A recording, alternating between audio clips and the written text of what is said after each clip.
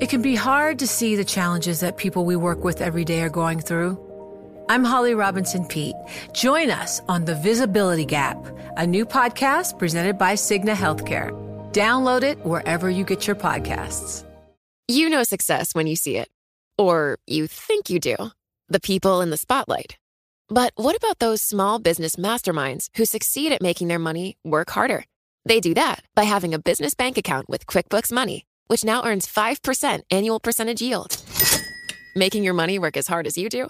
That's how you business differently. Learn more about QuickBooks Money at quickbooks.com/5APY. Banking services provided by Green Dot Bank. Member FDIC. Only funds and envelopes earn APY. APY can change at any time. Welcome to the Bloomberg Markets Podcast. I'm Paul Sweeney, alongside my co-host, Matt Miller. Every business day, we bring you interviews from CEOs, market pros, and Bloomberg experts, along with essential market-moving news. Find the Bloomberg Markets Podcast on Apple Podcasts or wherever you listen to podcasts and at Bloomberg.com/podcast. Up next, I want to get straight to our next guest, Dana Peterson, Chief Economist at the Conference Board, who's going to join us on Zoom. And Dana, I have to get your thoughts because we are just coming off of the data that we got last week when it came to consumer confidence and rising to the highest level since early 2022. How do you square that away when a lot of the data say GDP was revised higher for the second quarter, coming in stronger than expected, but then it seems like a lot of people, even if you exclude some of the sentiment gauges, still feel a bit gloomy, especially when it comes to what is ahead for the economy? Sure. Looking at the consumer confidence measure that the Conference Board produces, yes, it did rise to the highest level we've seen in some time. But if you look at the series on a graph, it's been moving pretty much in the same range. And it's a range that's below the peak that we saw last year and also well below the pre-pandemic 2019 levels. When you look at the details, consumers are saying, well, things are okay right now. I'm working. I have income, business conditions seem to be okay. Looking to the future, they still expect that maybe there's something negative around the corner. Maybe there's a recession or a soft spot. So talk to us then about this U.S. manufacturing activity. We just got this ISM data this morning. That's the Institute for Supply Management's manufacturing gauge. 8th month of contraction here, Dana. How happy is Jay Powell after seeing those numbers, or do you not necessarily look at that as a huge indicator of the macro picture here? Well, factory activity is one important measure and certainly something that we look at and include in our leading index. And the reason why factory activity is so weak is because consumers are no longer buying goods en masse. That was certainly the conditions during the pandemic where they couldn't go out and enjoy services. Now they can enjoy services. So that's why we're seeing services, purchasing managers, indicators rising, and a lot of spending on services, which we saw in last week's PCE report. I know you also have the Conference Board's leading index, which has been negative for 14 consecutive months. And it's something rare to see over the past half century. Typically, when you've seen instances like that, it's only happened in 1974, 1980, and 2008, where you've seen that sort of extreme time threshold there. But then the U.S. economy was actually already in a recession. What do you think this is telling us about the economy? Sure. What the leading index tells us is that there's probably a recession starting right about now, which is the third quarter of the year. And certainly because it's been negative for so long, it does suggest that we will see a soft spot. We are actually forecasting a recession, but a short and shallow one. So the thing is that when you look at current conditions, they're still signaling that there's no recession. And that's because 2 out of the 4 indicators are linked to the labor market and incomes. And we know the labor market's still doing well and incomes are rising on a real basis. So that's helping to support consumers. But businesses certainly are feeling the pinch, certainly manufacturers, because there's less demand. And also many businesses are also looking ahead and concerned that there's something negative around the corner and they are definitely pulling back at least on investments, if not on labor. Dana, I'm really curious about how you rate the importance of cumulative savings when it comes to the inflationary picture here. Our Bloomberg economists crunched the numbers on this. They show that the lowest 40% of households in the U.S. have negative real excess cash balances. So just some evidence there that the concerns about tons of stimulus really beefing up these consumer balance sheets may not necessarily have the sticking power that we have been talking about it having.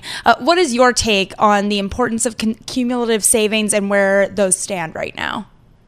Well, during the pandemic, yes, you had those big injections of stimulus. For the lowest income families, they probably spent it all, and that's why they have negative savings right now, and they're using credit cards to get by. So that's what you're seeing there, and that kind of makes sense. The thing is that it's really tough for the Fed to get at spending on services and people not spending out of this excess savings because it's not something that you finance, right? So even if you put something on a credit card, your credit card rate doesn't shift around with the Fed funds rate. So we think in aggregate, the excess savings that people have is pretty much going to run out by the fall. And again, that's aggregate, so that's including people who are across the income distribution. So I think, what's really still supporting savings is people who are probably in the middle of the income distribution who did also receive stimulus checks, but are also working and seeing their incomes rise. So really the Fed needs to see weakening in the labor market, companies taking down those job ads so that consumers feel, okay, well, I don't have as many options, so maybe I'll just sit tight or maybe I'll pull back on my spending, and that'll help bring down inflation. How does oil play into this? Because right now, if we're looking at U.S. crude prices trading around $70 a barrel, and overnight we did get that news, obviously, with the Saudis as well as Russia extending those oil supply cuts.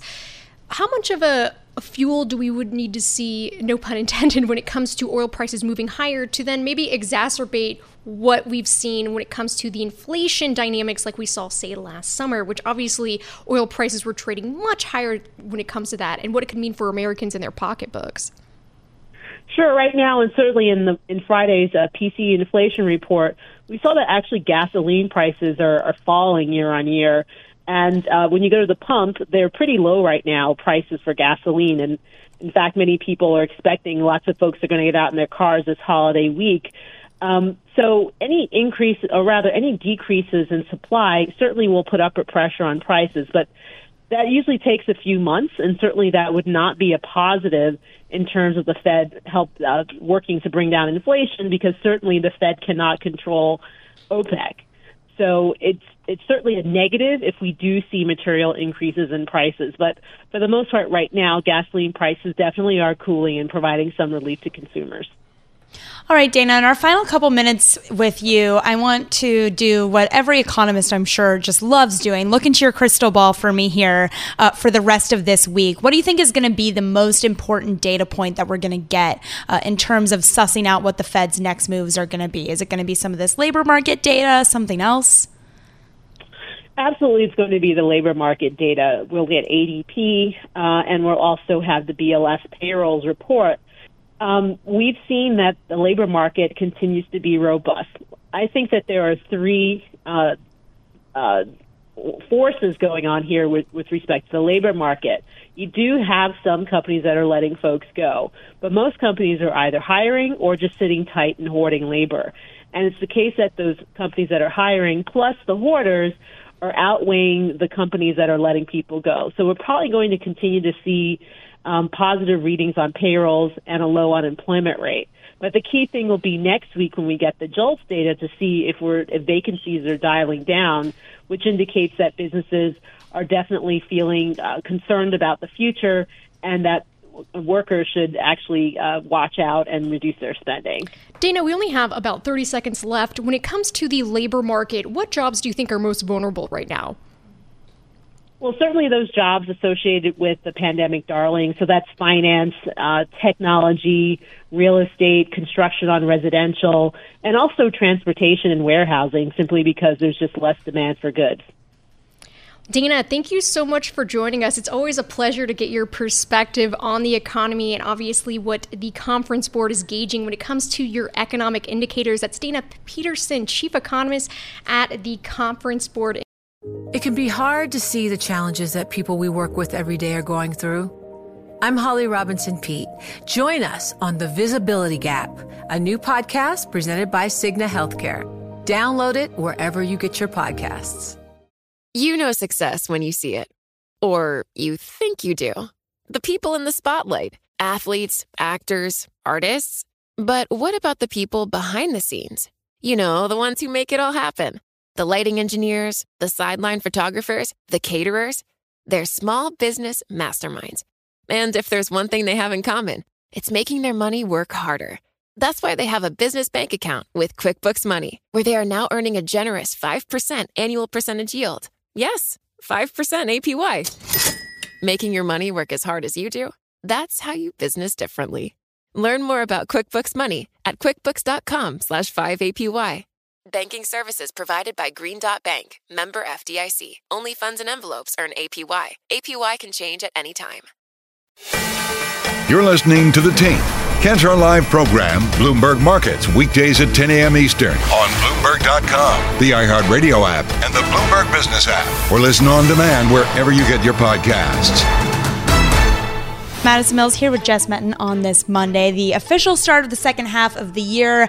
Not a ton today unless you're an EV maker, of course, driving up markets. But one thing continuing to be a concern is commercial real estate. We've got a great voice on the space here. We've got Todd Henderson. He's co-head of global real estate for DWS, joining to discuss why he thinks there's less pressure on commercial real estate than the consensus view. Todd, thank you so much for being on with us on this basically holiday Monday. Really appreciate you coming on. You got a lot of optimism here, not a ton of doom and gloom views from you. What are you seeing in the commercial real estate space that we're missing? Yeah, sure. I think it's more of a balanced take. Thanks for having me. There has been a bit of a doom loop that has been, I think, pervasive here over the last couple of months. And I think it followed somewhat the banking tremor that we have. And what's happened, I think, is the definition of commercial real estate has been narrowed to office, or said differently, the office woes are painting the rest of the commercial real estate market with a very broad brush. There is no doubt that there are challenges within the office space, but the rest of the commercial real estate market, which includes industrial buildings, which includes retail, which includes residential, the fundamentals are very strong. In fact, if you look at overall vacancy rates inclusive of office, we're at the lowest levels that we've ever seen. In addition to that, we're seeing deteriorating construction levels, which the forward supply is always something we watch to determine how we expect markets to perform in the face of normalized demand. So with strong fundamentals and lowering going forward supply, we think that there is a reasonable picture for real estate to perform much better than much of the doom loop that we have been experiencing in the press recently. When it comes specifically for commercial real estate, where are the vacancy rates the highest when you're looking at regions within the United States? Well, first of all, they're higher in the office sector, and the office sector today they're as high as they've ever been, dating back to the RTC crisis that we saw in the late 80s and early 90s. When you look across the different geographic areas, the higher vacancies are in some of the markets that we're experiencing migration outflows prior to the pandemic. But these are markets like San Francisco, these are markets like Chicago, and even some of the Manhattan markets are experiencing very high vacancies. So then talk to me about what needs to happen to change that, and specifically how much of that calculation needs to come from employers getting their workers back to the office. At least in talking with friends this weekend, Jess, it feels so all over the place, it right? Is. Like you and I are here every day. Most of our friends are not in that bucket. That's accurate. Right? But some of them are, and some of them are saying, oh, my bosses are starting to track my time in the office. It's really annoying. So maybe that's a good indicator for you, Todd. Tell me what you're thinking. Yeah, there have been a pretty material change, I think, in terms of the leaders of organizations' expectations with respect to being back in the office. Most of the news that you read or that's been reported over the last couple of months is more days back in the office. JP Morgan, 5 days for their senior-most people. Zuckerberg published a report recently that their engineers have performed more efficiently and better when in the office. So I think we'll continue to see more in the office. But I don't think that is going to be the trigger that causes the office market to perform better. The office market historically has been the most highly correlated of any of the other sectors to the business cycle. And the business cycle is slowing, and we started into this business cycle with reasonably high vacancies already in the office sector. So what we need is a robust economy. What we need is office-using job growth. What we need is probably less supply, in particular the B and C office market, which is very much commodity space.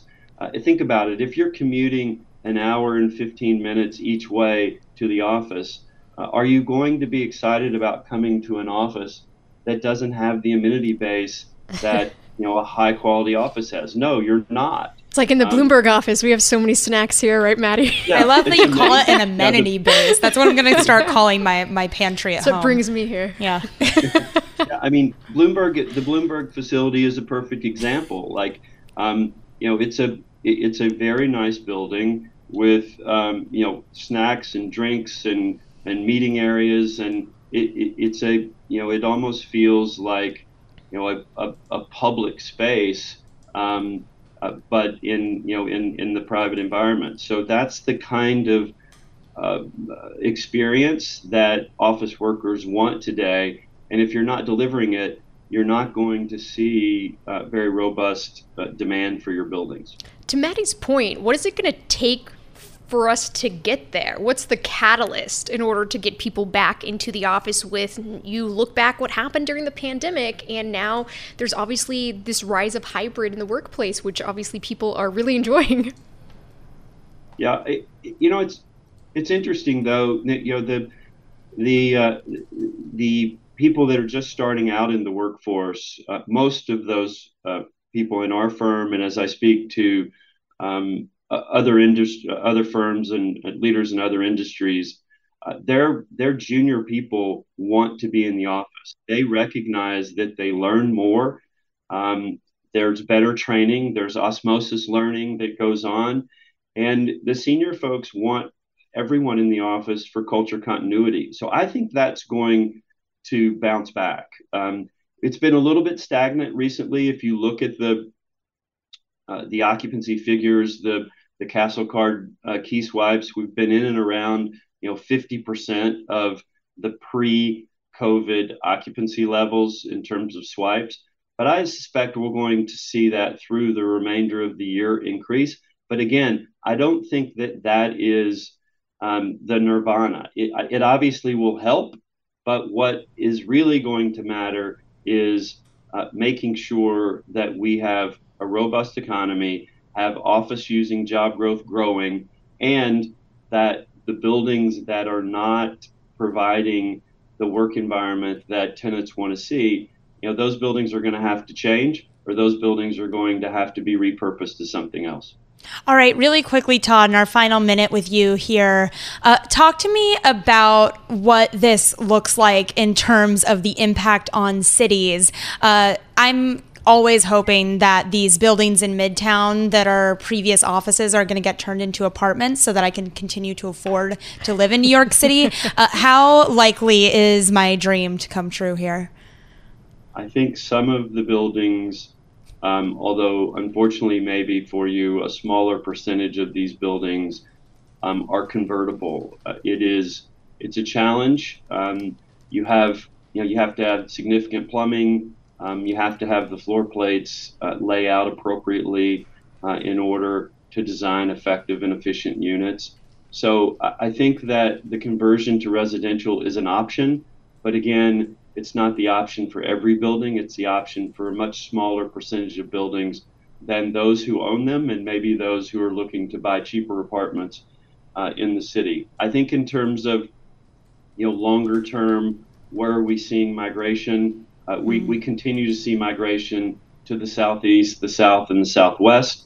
Yeah. I think it's cheaper cost of living, lower taxes, more business-friendly environments, and those are investable themes that I believe are here to stay. All right, Todd, thank you so much for joining us. That was Todd Henderson, co-head of global real estate for DWS on commercial real estate there.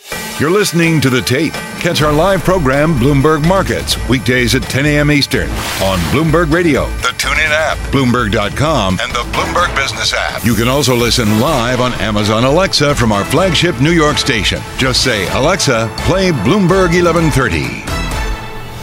Madison Mills here in the Interactive Brokers studio. And you know what, Maddie, especially with what we've been covering the last year and when it comes to investment managers, it has been so tricky when you think of the amount of losses in the bear market last year, and then you're coming off of the NASDAQ 100's best first half to a year ever. And who better to talk to us about positioning than JD Gardner, CIO and founder of Aptus Capital Advisors. JD, give us your take here as far as how are you advising clients to position off the back of what we just saw the last 6 months? Hey guys, thanks so much for having us.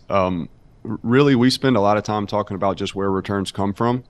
So in a nutshell, yield plus growth or multiples expanding. And our advice, and it has been this for some time now, is depending on valuations to continue to expand is probably not the best way to position portfolios at the moment. So we really think there's an emphasis that should be had on yield plus growth, and that framework should drive the portfolio construction process in today's market.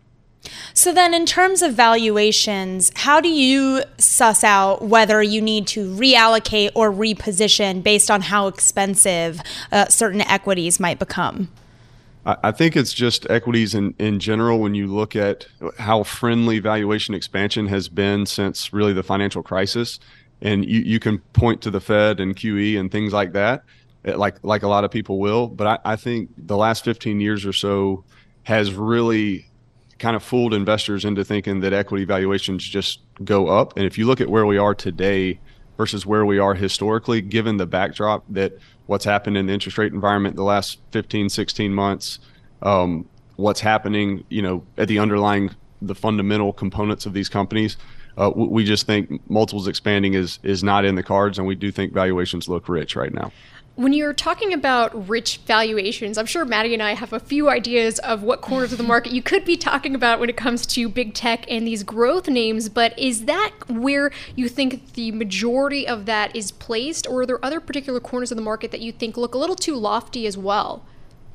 I think there's definitely pockets that we could point to and say, does this make sense or not? And you can probably sense where our stance would be on that.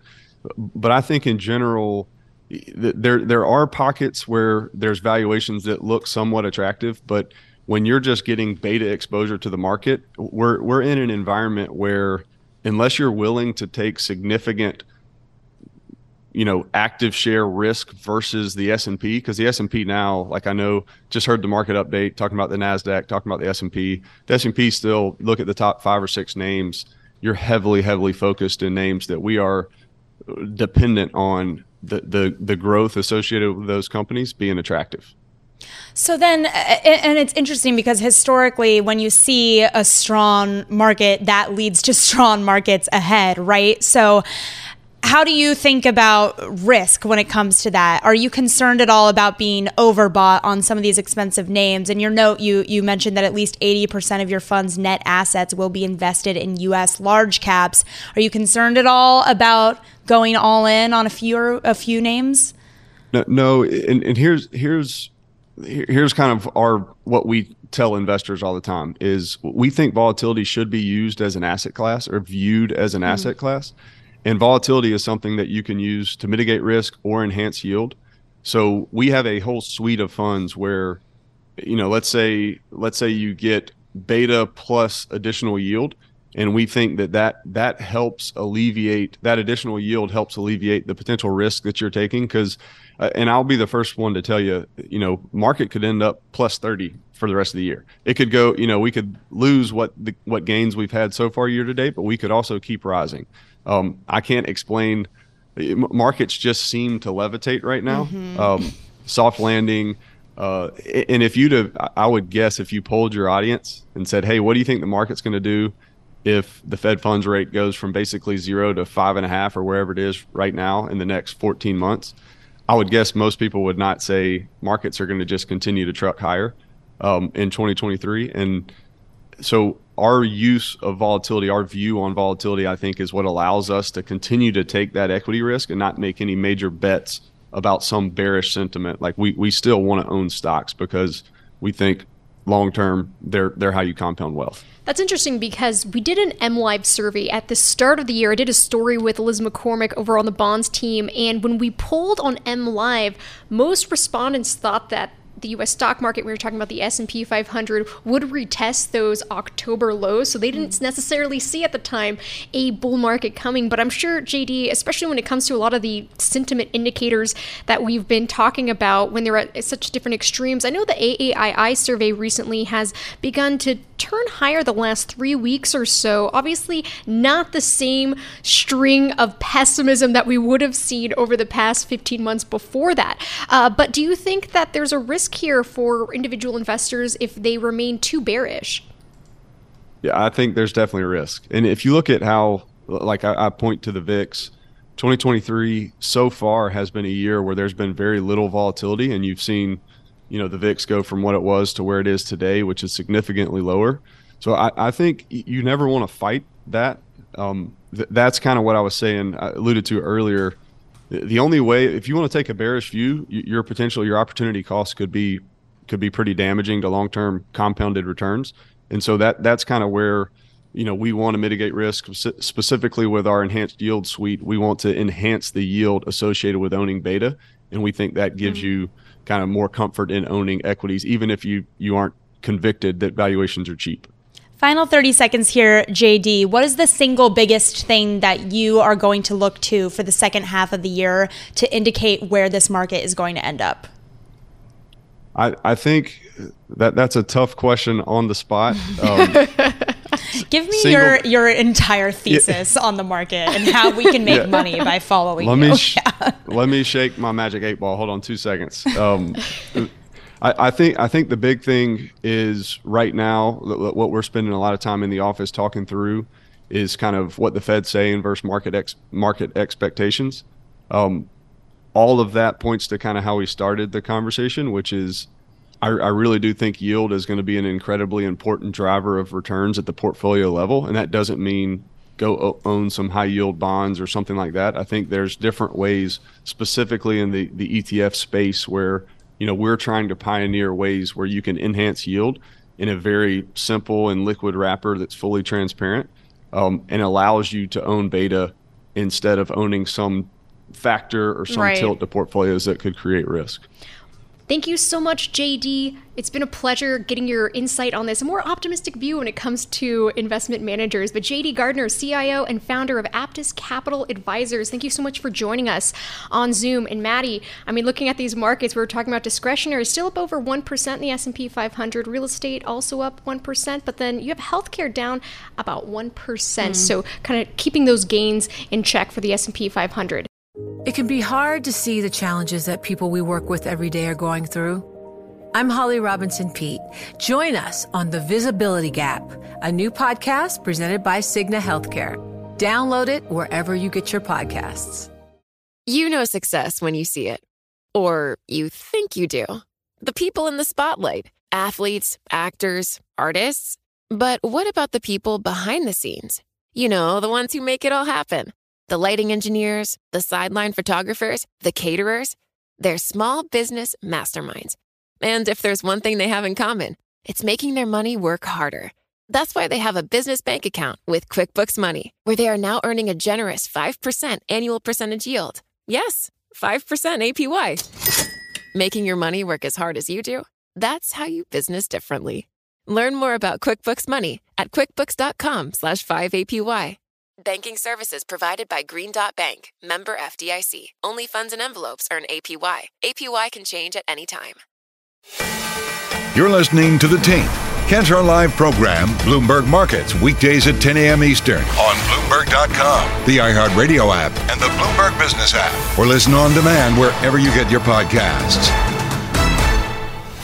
We're going to switch gears a little bit to the geopolitics, Jess, because that Russian war on Ukraine continues, almost hitting a year and a half now of that war continuing.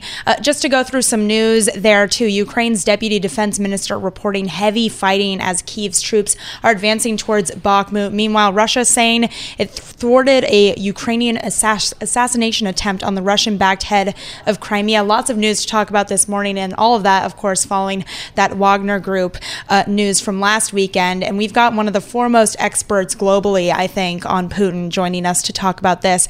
Angela Stent, senior fellow at the Brookings Institute, also author of Putin's World, Russia Against the West and With the Rest. She joins us on Zoom. Angela, great to speak with you as always.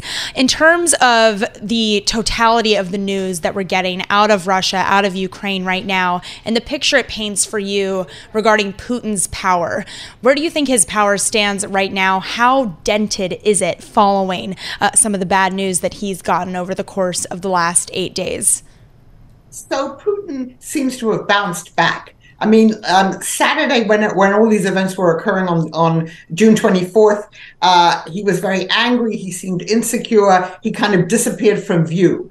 But he's now done a lot of public events. As I said, he's bounced back. He's made speeches. And we do know now that the Russian state is taking over Wagner's assets. They've raided the Wagner offices in St. Petersburg. They've taken down the logo, from the building where Wagner is, and they are slowly and I think systematically trying to figure out how they're going to take these assets over, who is going to run them. And of course, it's not only what Wagner has in Russia and Ukraine, but in Africa, Central African Republic, Mali, in Sudan, in Libya, in all these places where Wagner was such an important outpost, arm of the Russian state. So for the moment, Putin looks as if he is in charge. But I think there's so many questions still surrounding what happened last week and who was behind what, that we'll still have to wait and see how this plays out.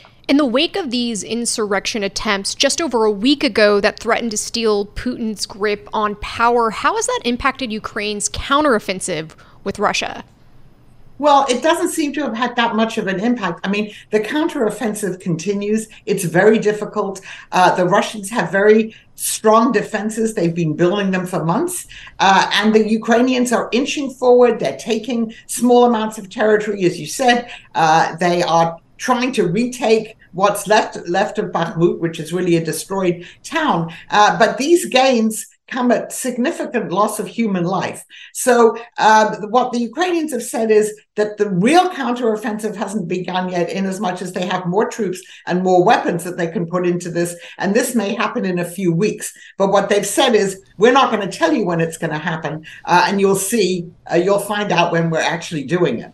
Angela, if Putin was already able to bounce back just a little over a week after the Wagner Group's moves here, what is it that could finally kind of put a dent in some of his power, both in Russia and then in this war effort in Ukraine? What do you think is something that could be a catalyst for that? Well, there could still be questions about his hold on the reins of power. There are obviously questions swirling around about how much of the regular military actually supported some of the things that Prigozhin was doing and supported his criticism of the way that the war was being waged. We know that at least one general, Surovikin, apparently supported him, and he's now disappeared. So there may be other questioning going on, and I think people will be waiting to see how the campaign in Ukraine goes. Can the Russian armed forces continue fighting back at the Ukrainians without the Wagner forces? And we don't know how many of the Wagner forces have joined the regular forces. They were supposed to have done so by July 1. We're not sure about that. So I think that's one, certainly, of the indications. The other thing would be if you could really see complaining and unrest among the elites that support Putin. But we really haven't seen that, because I think once they understood that the mutiny was over, they need Putin to stay in power to protect their assets and their way of life. They may have lost the ability to travel to Europe and visit their homes and bank accounts because all of the sanctions that we've levied on them. But still, they want to keep what they have in Russia and continue to lead the lifestyle that they're able still to do. And for that, they don't want Putin to go. Prigozhin would not have been a good alternative for them. So I think, again, if you saw more overt unrest among the elites surrounding him, then you'd really have to question what's going on. But we haven't seen that since the mutiny was over. Do we have a sense of what the timetable could be for how long this could continue? Or is this something that's going to turn out to be an endless war? So Putin, I think certainly before last week, thought that Russia could outlast the West. We have elections coming up, I don't have to tell you, in the US. And we have some Republicans and candidates who are against supporting Ukraine. And then they're looking at Europe, and there are also movements and groups in Europe who say that we should be forcing the Ukrainians to the negotiating table. So I think he believed that, and I think he still believes maybe he can outlast the West. But we did see a show of Western unity last week. So unfortunately, this war could go on for a long time. It also depends on how much the U.S. and its allies, but primarily the U.S., is willing to furnish the Ukrainians in sophisticated weaponry. And there are things like ATACMS, missiles, which the Ukrainians are really asking for, and which the U.S. has so far not given them. F-16 fighter aircraft that they want, because their air defenses are not as strong as they could be. So if they got more weaponry from the U.S., then this might be able to be over earlier. But that's also been a very slow process. Well, Angela, how concerned are you that the upcoming elections in the U.S. are going to make that even harder for U.S. officials to properly get funding for Ukrainian counteroffenses and weaponry as well? I think it's going to be more difficult. I think you'll see that this year, 2023, was probably the peak year of assistance for Ukraine. We'll see the debates in the fall as the election campaigns unfold. People have to figure out what they're going to do with the National Defense Authorization Act, which is where they would be assigning all the money and other things for Ukraine. But I think it's going to be more difficult because you have a split among the Republican candidates about their views on Ukraine. And obviously, if Donald Trump is the candidate, that's going to be a very different situation next year than we have this year. Angela, we only have about a minute left here. What are your sort of final thoughts when it comes to this, and what we should be keeping an eye on moving forward? Well, I think we have to keep an eye on the whereabouts of Mr. Prigozhin. We don't know where he is. He may be in Belarus, but we don't know that. We only have audio recordings from him. We have to keep our eyes on what happened to, if we ever find out, General Surovikin, who has disappeared. We'll see how many people disappear or are no longer there. And then I think we need to see how successful the Russian state is in taking over the Wagner assets and controlling this kind of monstrosity, really, that got out of control and that the Kremlin thought that it could control earlier on.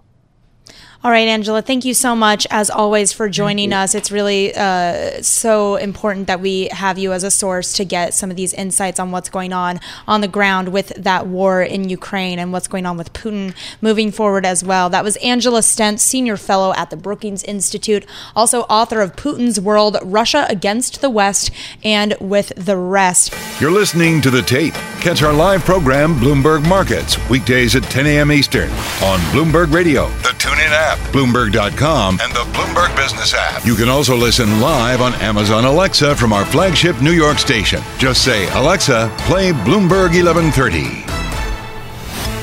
Maddie, what better way to, especially when we're getting ready for the 4th of July holiday, thinking about summer travel? I was just looking at some stats over the weekend that was, if you looked at TSA, more than 2 million passengers were on Friday. So kind of rivaling some of these numbers that we would have seen in Thanksgiving of 2019. So that was before the pandemic. When you think about that. That's crazy. I know. So we're getting back. I feel like we're back. We're so back. We are. And who better to chat with us when it comes to the travel season, especially during the summer months, than David Carr, Senior Insights Manager with SimilarWeb. David, please talk to us about what your travel outlook is, because it seems like when you think about the consumer, they're definitely out there traveling right now. Yeah, that's true. Well, it's interesting. I mean, I look at things through the lens of web traffic as a proxy for demand, and we're actually seeing things soften up a little bit.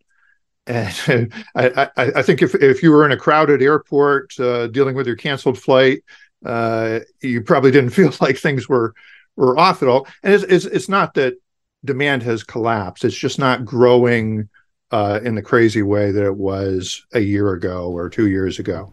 Coming out of the pandemic. So we do seem to be a little bit past that revenge travel, just got to get out there. Interesting. So softening up a bit, where exactly? I mean, is this where you're seeing just in general for flights and things like that? Yeah, flights. I mean, I actually did an analysis of just the top 100 travel websites that we consider transactional websites, where you can buy a ticket, you can buy some sort of a booking. And it's been off a little bit. I think it's almost unchanged from last year as of June, as of preliminary stats for June. And the big standout has been cruises, though. Cruises are Carnival are still crazy growing. Some more than others. I mean, Carnival itself, the Carnival brand, isn't doing quite as strongly as it's some of its sub-brands. Princess is doing better. Same thing with Royal Caribbean and Celebrity. Celebrity is the one that is growing the fastest right now. Virgin is growing fastest. And I hope I'm not babbling too much, but we do definitely see a trend towards low-cost travel options winning out. So if I look at airlines, they tend to be about the same or maybe down a little bit from this time last year. But Frontier Airlines is going great. And if I look at the cruises, MSC, which is a relatively budget cruise line, they're the strongest of that set, even though, across the board, I did see that cruises were up. What's so interesting that I always think about, our Bloomberg Intelligence airlines analysts always talk about how important business travel is for these airlines, because when it's going on the company card, maybe you're getting first class travel, whereas if it's you, maybe you're going Spirit Airlines for your own pocketbook there. Talk to me about how the data looks on your end when it comes to business travel. Are you seeing any big changes on that front this year? Yeah, I mean, the most direct way I can track that is by looking at traffic to, say, Amex Travel, so a business travel portal, and that's that and Concur. It's up maybe 12-13% from what it was last year. So there is some interest in getting back out there to travel again. When you're talking about a little bit of softness earlier, what do you think that tells us about the American consumer right now? Well, I'm not an economist, but I think consumer confidence is the phrase that comes to mind.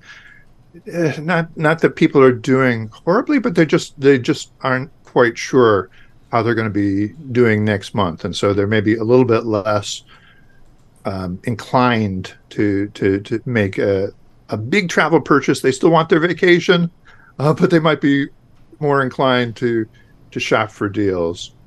Is that part of why we're seeing such a boom in the cruise industry? Is it viewed as a deal, or is it just that, the world's reopened, so why not go on a cruise? Like, what do we know about the thinking behind the cruise obsession? I've read elsewhere that cruising has started to attract a younger demographic, and it still does well with old folks like me. Younger, really? David. Well, it's gotten a little bit younger. And I think it is seen as a bargain, it's seen as a package. Now, the activity that I'm seeing right now, typically cruises are booked more in the March-April timeframe. They talk about wave season when everybody is buying their cruises. So, but I think we saw strength then in demand, but the fact that we're still seeing it now means that some people are either booking a last-minute cruise, they still find that attractive, or maybe they're booking something that is for the fall or for next year, and that's all good for the cruise lines. What about when it comes to hotel websites? What are you seeing there? Is there a difference between particular high-end types of hotels, maybe resorts, versus maybe some cheaper bookings? Well, hotels in general were doing fairly well. I did notice that some of the all-inclusive resorts were actually seeing some decline or stagnation in demand. So Sandals Beaches, Club Med, those types of places. So, again, that has some of the same fixed price appeal as a cruise does. But maybe people think of it as splurging, and so they're a little bit less likely to pull the trigger on that. Yeah, some of those resorts, I was looking back in May to take a trip for my birthday, and like you were talking about, Club Med, I wasn't thinking about staying there, but I saw it on Expedia, and it was probably $5,000-$6,000 to stay for just a couple of days. I was like, no, thanks. No, I was like, going to pass on that one. Wait, what did you end up doing again for the travel, Jess? I went to Aruba. Yes. It was great. I had a good time. And just a hotel? I stayed at Renaissance. Nice. Okay. There before. I've been to Aruba a couple times, but they have a Flamingo Island there. So it's a lot of fun, and it takes you over. So you have to go. Interesting that you did not consider an Airbnb, it sounds like. I wanted to go to the Flamingo Island, and in order to get it, that's the private island at the Renaissance. Oh, of course. So that's the reason that got me hooked onto it. You can buy a day pass, but it's more complicated. Right. Yeah. Okay, well, that makes sense as a reason. David, I know that you don't necessarily look at this data, but you're a travel guy. You can go on this journey with us here. To what extent are you seeing declines in Airbnb interest and consumers looking more towards hotels and other, long-term stays, perhaps, outside of Airbnb rentals? I did see that was I guess both Airbnb and Vrbo. And despite, I see a lot of advertising from Vrbo currently, but they're trending downward year over year. So the more traditional hotel brands are actually doing a little bit better than those guys, which is interesting. All right, David Carr, we only have about a minute left, but any sort of parting thoughts for the summer travel season for our listeners? I thought I've mentioned that I am a cruiser. I have to live in driving distance of 3 cruise ports in South Florida. Oh, wow. Nice. So part of the appeal of cruising might be that you don't necessarily have to get on an airplane to go on a cruise. And if it was over this past week, I think I would be happy to be getting on a cruise rather than flying someplace. Yeah. So. Great. Well, we are so pleased that we were able to get your insight on all things travel for this summer. That's David Carr, Senior Insights Manager with SimilarWeb, joining us on Zoom. You're listening to The Tape. Catch our live program, Bloomberg Markets, weekdays at 10 a.m. Eastern on Bloomberg Radio, the TuneIn app, Bloomberg.com, and the Bloomberg Business app. You can also listen live on Amazon Alexa from our flagship New York station. Just say, Alexa, play Bloomberg 1130. But Jess, while markets are still open here, we're going to have a great talk with Marlies Van Romberg, editor-in-chief at Crunchbase. She's joining us on Zoom from San Francisco to talk all things tech and an outlook from Crunchbase for the second half of the year. Marlies, thanks so much for getting on a call with us on this half holiday here. You have a report that your organization did on the outlook for 2023 that I found so interesting. One of the results saying that companies only have 6 months of runway left in the bank. That's according to almost a third of your company respondents there. What are the other big standout data points for you when it comes to that mid-year report from Crunchbase? Yes, good morning. Thank you for having me. So yes, we actually just published, we do a quarterly reader survey. So these are mostly obviously people in tech and venture capital who are taking that survey and sort of telling us what they're thinking. And some of the things that we've been tracking since the beginning of the year is, as you mentioned, runway. That's a big hot topic right now, is how much money do startups have before they start running out of cash? And what I thought was really interesting this time around was, as you mentioned, about a third of respondents who answered that question said that they actually have less than 6 months of runway, which is definitely, sort of red alarm status for your company, particularly given that venture funding is very difficult to come by. So, that's really an emergency situation for those companies. What was also interesting is that it seems to be kind of a barbell. About the same percentage who answered the question said they have more than 24 months of runway. So it seems like there's almost these two classes of companies that are emerging right now. Those that are doing pretty well on managing their cash and can probably, kind of survive the current environment if nothing else big kind of comes along. And then there are those that are really in a difficult situation right now.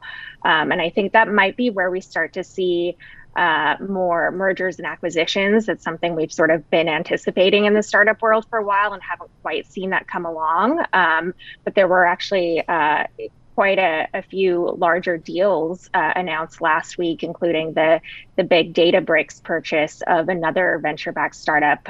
So, we might start to see some of those trends emerge now. What's been the catalyst for why there's been a divergence between those that are still doing well and then you have on the opposite side of that, those that are struggling to get that funding? I think there are a lot of factors at play. In general, funding is hard to come by for all companies right now, with some obvious exceptions like AI. Investors are very, very interested in what's going on there. I think when money was easy to come by, a lot of startups did overhire, and that's why we're seeing a lot of layoffs in the sector right now as some of those corrections are being made. I think some companies were really kind of trying to grab as much market share as they could when things were hot, and as the market's slowing down now, maybe didn't manage the cash they had as well as they could have. How much of this could be repercussions to what happened with SVB and some of these other banks that we saw earlier in the spring? Yeah, I think we, really can't overstate the impact that the collapse of SVB had on the sector. Partly it was really a impact to the confidence in venture-backed startups. But, it's also just SVB was by far the largest source of venture debt for a lot of startups. So that's something that's become even harder to come by. And for a lot of companies, as venture funding became more difficult, venture debt was sort of a plan B. So that's become more difficult as well. Well, even though that space has been a challenge, AI is certainly alive and well here. When it comes to funding for these AI firms, what are you hearing people look at and question when sussing out which firms to invest in? I think about the difference between the guests that we have on who talk about betting on a C3 AI versus, a Qualcomm or an Intel, some of these names that are AI adjacent but a little bit more stable. What are you hearing when it comes to that decision making?